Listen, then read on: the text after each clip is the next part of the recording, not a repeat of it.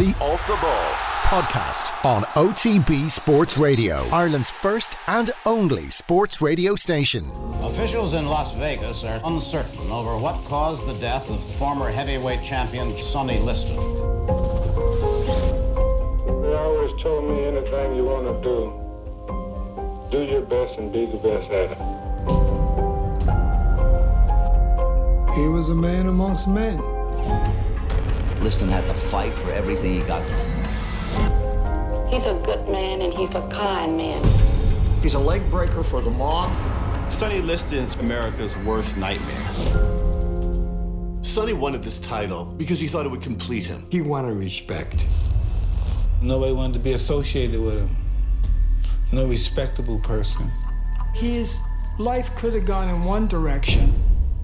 It went in the other. I'm gonna fight Sonny Liston. I want that big ugly man. Everybody was talking about it. It was one of the biggest sporting events in history. Fix. He's not only just reviled, he can't even get a job. Sonny went to what he knew best. He was always involved in a criminal culture, whether by choice or necessity. There were a lot of people who had an vested interest in shutting Sonny up. Sonny Liston's fate was sealed in the womb. So many people wanted Sonny dead. The question is, who got to him first? Now, as mentioned, we're joined by Sean Assail, who has written The Murder of Sonny Liston, Las Vegas Heroin and Heavyweights. Sean, thanks for joining us. Joe, it's a pleasure to be here. Can we start at the end, if that's okay? January 1971 and Sonny Liston's wife, Geraldine, returning to the house. She opens the door after being away for a couple of weeks, hadn't been able to get in touch with her husband over Christmas and New Year's. Maybe she thought he was on another one of his benders. She opens the door and is immediately hit by a smell that she first thinks is something been left on the stove. She looks downstairs, she can't find Sonny, and she walks up to their bedroom on the second floor, and it becomes apparent that the smell is not something that's been left on the stove. The smell is the rotting flesh of her husband, who's been dead for at least 5 days. And what state was he in when she found him, Sean? Have you ever seen somebody who's been 5 days dead, Joe? Not recently. Yeah, it's not good. The methane was starting to come up from under his body. His skin was bubbling. He was in an advanced state of decomposition. I suppose I meant more when I asked the question. I presume that much, but he was lying on the bed face down. Was there anything suspicious about the nature of how she found him? Well, I mean, there's everything suspicious. In this case, there was a small bit of marijuana that was found on the dresser. What I should say, Joe, is that it's not entirely clear to us what she found when she found him, because a number of hours passed before she calls the police, and all we know is what the police found.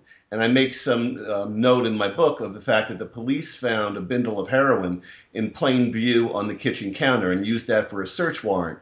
And yet Geraldine had 3 some odd hours to clean that house before the police came. So I make some question as to why was that heroin there if Geraldine seemed to have cleaned everything else up. We don't know what she found. We know what the cops found.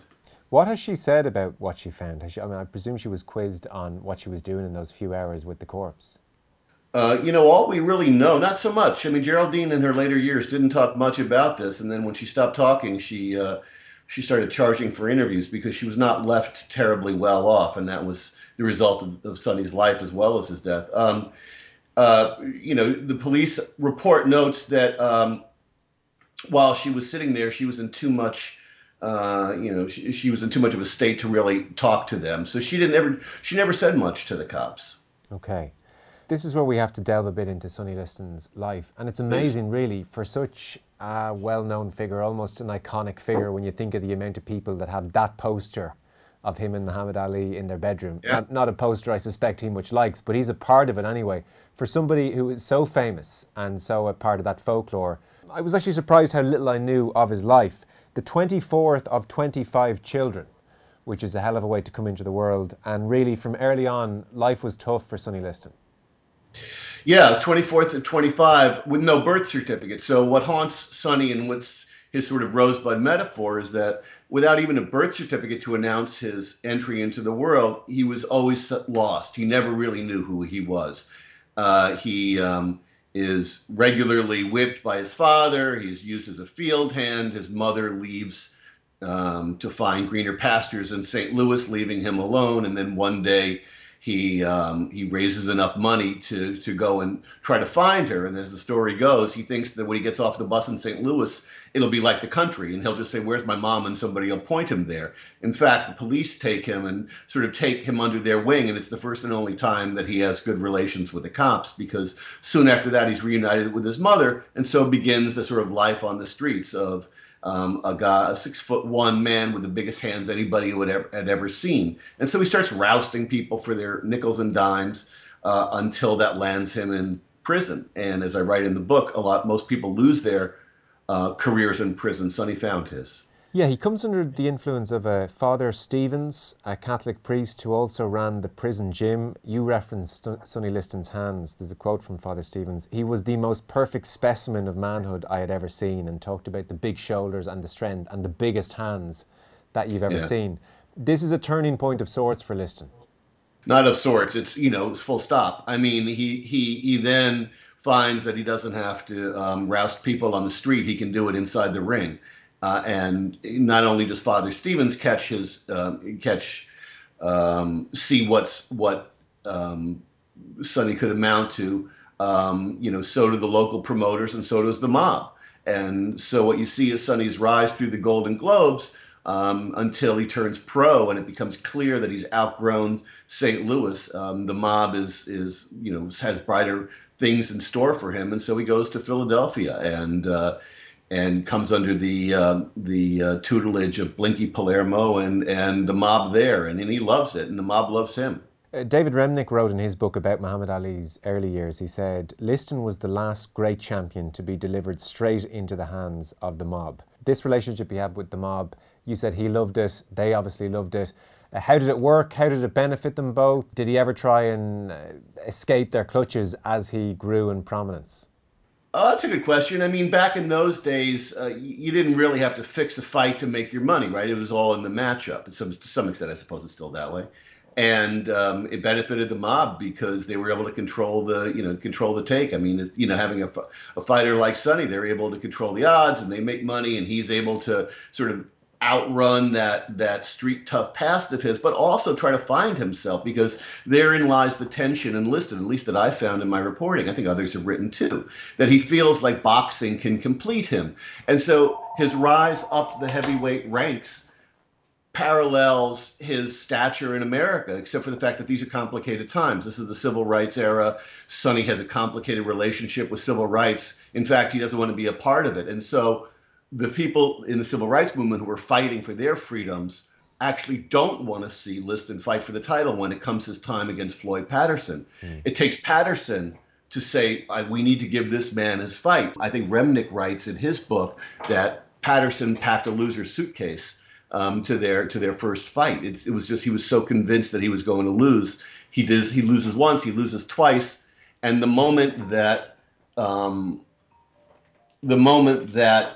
Liston becomes champion, he thinks he's going to see a parade for him in Philadelphia when he flies home. And this is the Rosebud moment, because he steps off the plane, he thinks he's going to be welcomed the way his idol Joe Louis was, and there's nobody there. And so when you ask me, well, how does the mob change? Does Sonny ever try to escape the mob's clutches? It's at that moment where he really could have gone in another direction, and he doesn't. He decides if the public is going to turn his back on him, he's going to turn his back on the public. And there we see the next, 8 years of his life. I read a line even around the time of the Floyd Patterson fight that President Kennedy went so far as to urge Patterson to find an opponent with better character, he said, of Sonny Liston. Extraordinary that President Kennedy is intervening almost in that way. He's turning his back on the civil rights movement. I get that may not be popular in huge quarters, but I wouldn't think it's an insurmountable problem. He wouldn't be the first fighter or the first sports person who didn't really want to get involved in politics. What was it about Liston's general demeanour, if that was the issue, that meant he couldn't quite connect with the public at large? Sonny wasn't glib. He didn't grow up, shaking hands and being told and being praised. He grew up being beaten and being turned into a strikebreaker for the mob when he wasn't boxing. He wasn't a people person. I mean, he was the kind of guy that you met in a dark corner and you were afraid for your life. That worked for him in the ring. It didn't work for him so much out of the ring. He tried. He really did, because I mentioned his idol was Joe Louis, who was the personification of a people person. There's a story in the book about how somebody comes up to Sonny at a craps table in Vegas and says, "You're Sonny Liston," and Sonny says, "Yeah, I know." And so that's the kind of warmth you got out of him. There are myriad stories told by reporters who tried to profile him, and he menaced them. So yeah, he wasn't the kind of person that civil rights movement or not was going to be a beloved figure. And of course, there's the famous Esquire cover of him in a Santa hat that plays on that. And as I write in the book, he looked like a Santa ready to shiv a reindeer. I mean, it was just, that was Sonny, and that worked for him. Yeah, so he just wasn't equipped as a person to court the public the way, the obvious comparison might be Muhammad Ali was. Was he an angry person, like in his general demeanour, Sean? Was he clearly must have been damaged in some ways because he had such a tough upbringing. Was there an anger there about that?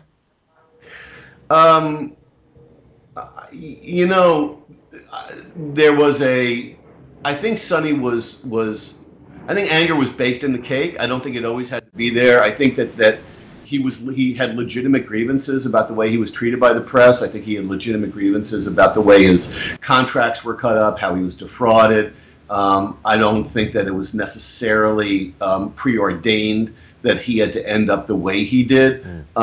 He was capable, believe it or not. And there's a great scene in the book of him going to a bullfight with his adopted son and wife in Mexico across the border during the filming of some blaxploitation film that he was involved with later in his career.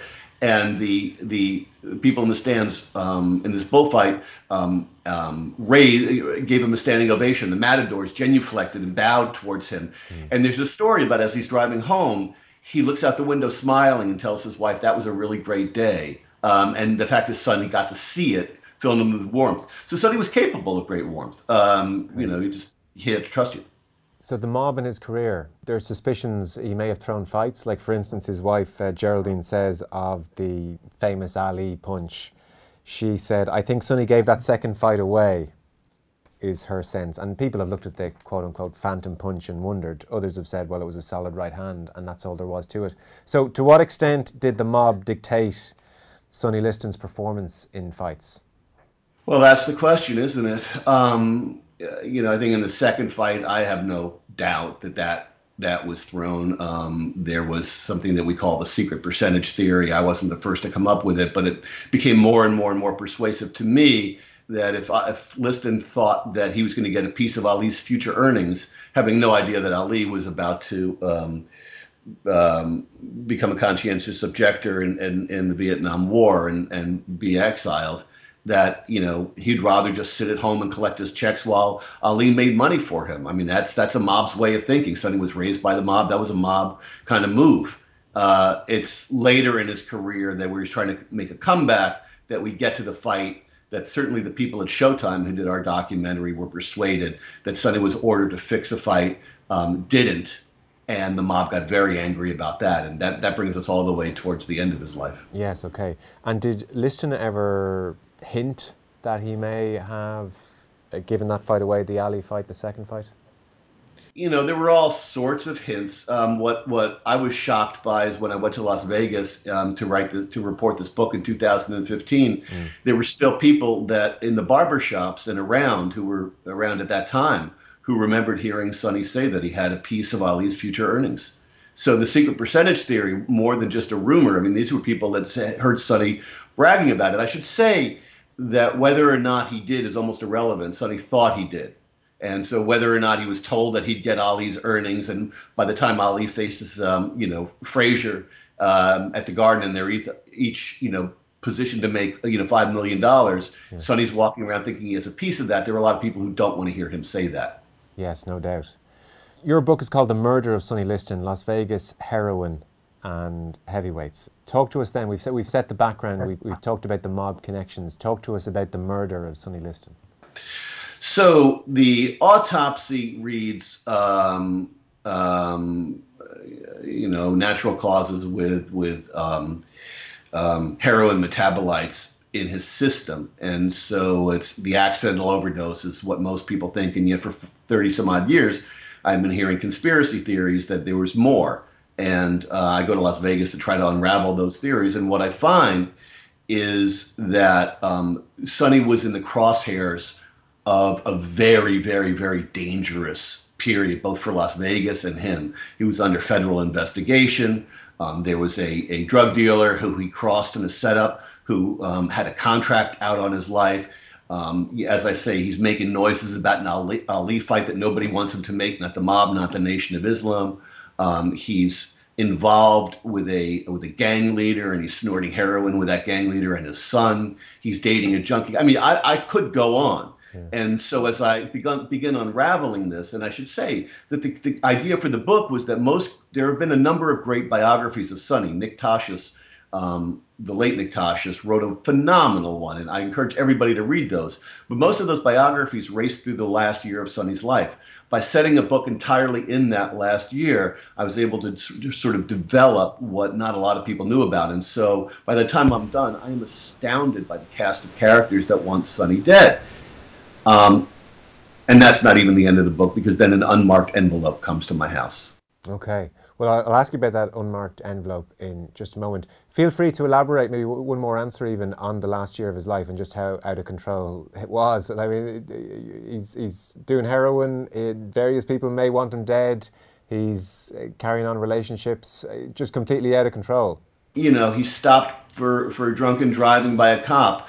On his way back from Los Angeles, where he was supposedly picking up heroin. I don't know that the story is true, but as the story goes, before, when he saw the cop trailing him, he took out a bindle from under his seat and threw it out his window, and the cop shows up and the car is covered by white snow. But, in that time, Sonny was Sonny. The cops let him go. I make a pretty good, compelling case, I think, for the fact that one of the reasons the cops let him go so often was that he was snitching for a police detective who was the head of the organized crime bureau there. So again, was Sonny snitching? There's a lot of people who got killed in Vegas for doing that. Yeah. So yeah, he was, but he had that champion's faith in himself, the faith that all boxers have, that he could duck any punch, and he just didn't see that one coming. Yeah. Okay, so you looked into all of this, and then you mentioned before that an unmarked envelope arrives at your house. It's the recollection. Some years after Sonny's death, a Las Vegas police informant walks into the Vegas PD. A hero cop who had gone rogue and had been dealing drugs with this police informant had the informant claimed threatened to kill him. The informant was looking for some protection and said, "By the way, I also know who killed Sonny Liston." And he points the finger at this rogue cop. Hero in the 70s, criminal by the 80s. And this transcript of his interview lays out why he thinks this rogue cop did it. And so, like all investigative reporters, I went to Facebook to find him, and I did. And he was right there, and I emailed him, and I said, this is what I'm doing. Would you be interested in talking to me? And he wrote back, sure, come on by. And so I show up to his house, and he looks, like a biker with a, flat top, still huge biceps. And he opens the door and he says, "So I guess you're here to ask me if I killed Sonny Liston." True story. And you'll see that in the book. You'll see that in the Showtime documentary.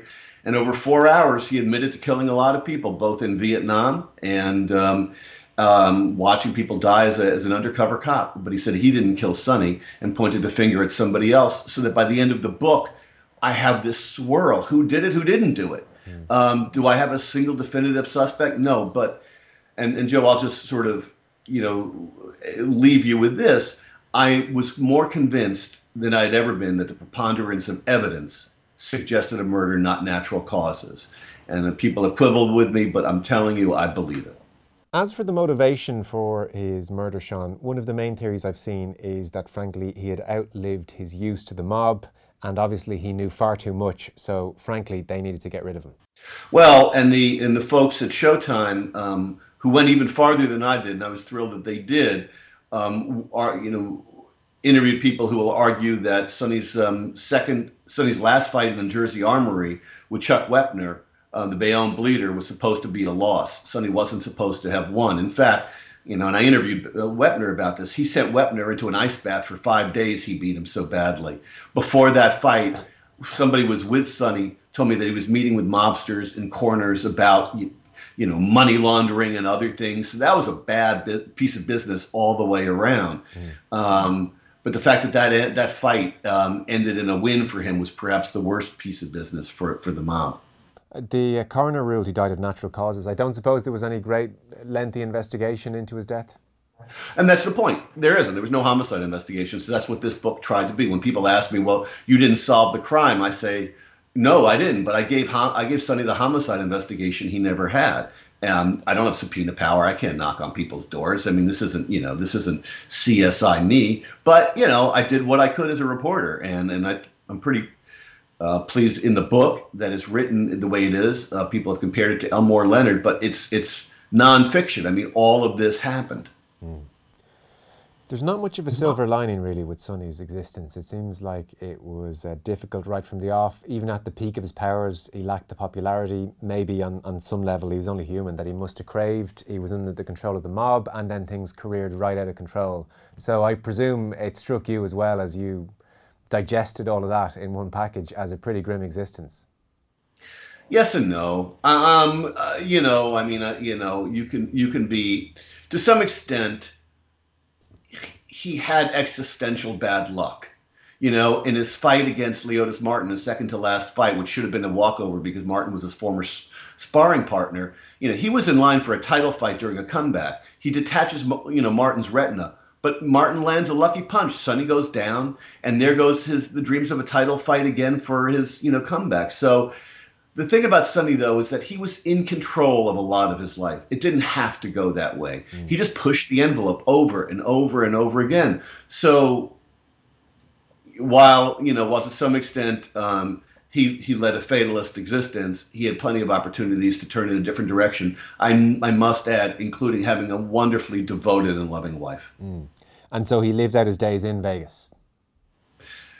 He lived out his last few years. I mean, jogging suits, running on the green, endless buffets, an institutional supply of showgirls. And what the book does, and again, I'm proud of this. It's something I think that hasn't been done.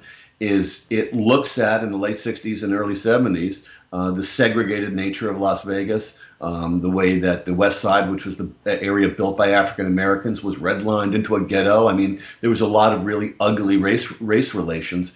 And if you can imagine this, Joe, between the casinos on the Strip and the Red Line Ghetto, there was one street that connected them, and Sonny was probably the only person who could traverse those two worlds, and he did it in a convertible pink Cadillac. Sean, I mean, when we talk now about the mob and the influence it had in boxing, it's almost a cliche. Was it widely known at the time, like in boxing dispatches or reports, even in the national newspapers at the time of Liston's fights with Ali, would there have been open references to the mob and the influence he was under? Oh, I mean, not just references. I mean, they were headlines. They were blaring headlines. In fact, it was why he couldn't get a fight after the second Ali loss. I mean, everybody thought it was a fix. I mean, during the Keith Albert hearings, named for the Senator Estes Keith Albert, into organized crime, there were huge headlines. People took the fifth. Blinky Palermo was called and asked about his relationship with Sonny, and took the fifth. And when Sonny was called, he was asked, it was another example of kind of the racist subtext to a lot of the dealings with him, if he could somehow write a check that had a comma in it, and he said no. The point being, he was made to appear, unintelligent enough to be manipulated by the mob. But these were headline hearings, and Sonny's relationship was a headline relationship. Okay, so this unfolded in real time, and it was probably part of the reason people had suspicions over him. And it was part of the reason the civil rights people didn't want anything to do with him as well. I mean, yeah. It sounds like the vast majority of people who look into this in any great way will conclude what you've concluded, which is that Sonny Liston in January 1971 was murdered. This was not natural causes. I think so. And to somebody who recently asked me, well, why dig this up now? If you believe he was murdered, then the person who did it is still out there, or at least has never been brought to justice if that person is still alive. Why look into it now? I happen to believe that there are still crimes that can be solved. And it's not just end at Sonny's death. And excuse me for, I don't know if it's in the end of the book. I mean, you mentioned going to see the rogue cop turned criminal in the 1980s, so he denies it. If you take that at face value, I mean, is your kind of focus looking squarely at the mob, or could there be even another third party involved here that we don't know much about? If your viewers want to read the book, I kind of don't want to give away the end, sure. But you'll see that I do point, the end of the book does point to one figure a little bit more than the others, but it's so much like this, Joe. It's really hard for me to tell. Yeah, I suspect we may not get the conclusive answer at this stage. Listen, Sean, absolutely fascinating stuff. So January 1971, this all kicked off. And the book, which I'm sure people will be interested in reading, is called The Murder of Sonny Liston, Las Vegas, Heroin and Heavyweights. Sean Assail, thanks so much, Sean. It's a pleasure, Joe. Thank you. The Off the Ball podcast on OTB Sports Radio, Ireland's first and only sports radio station.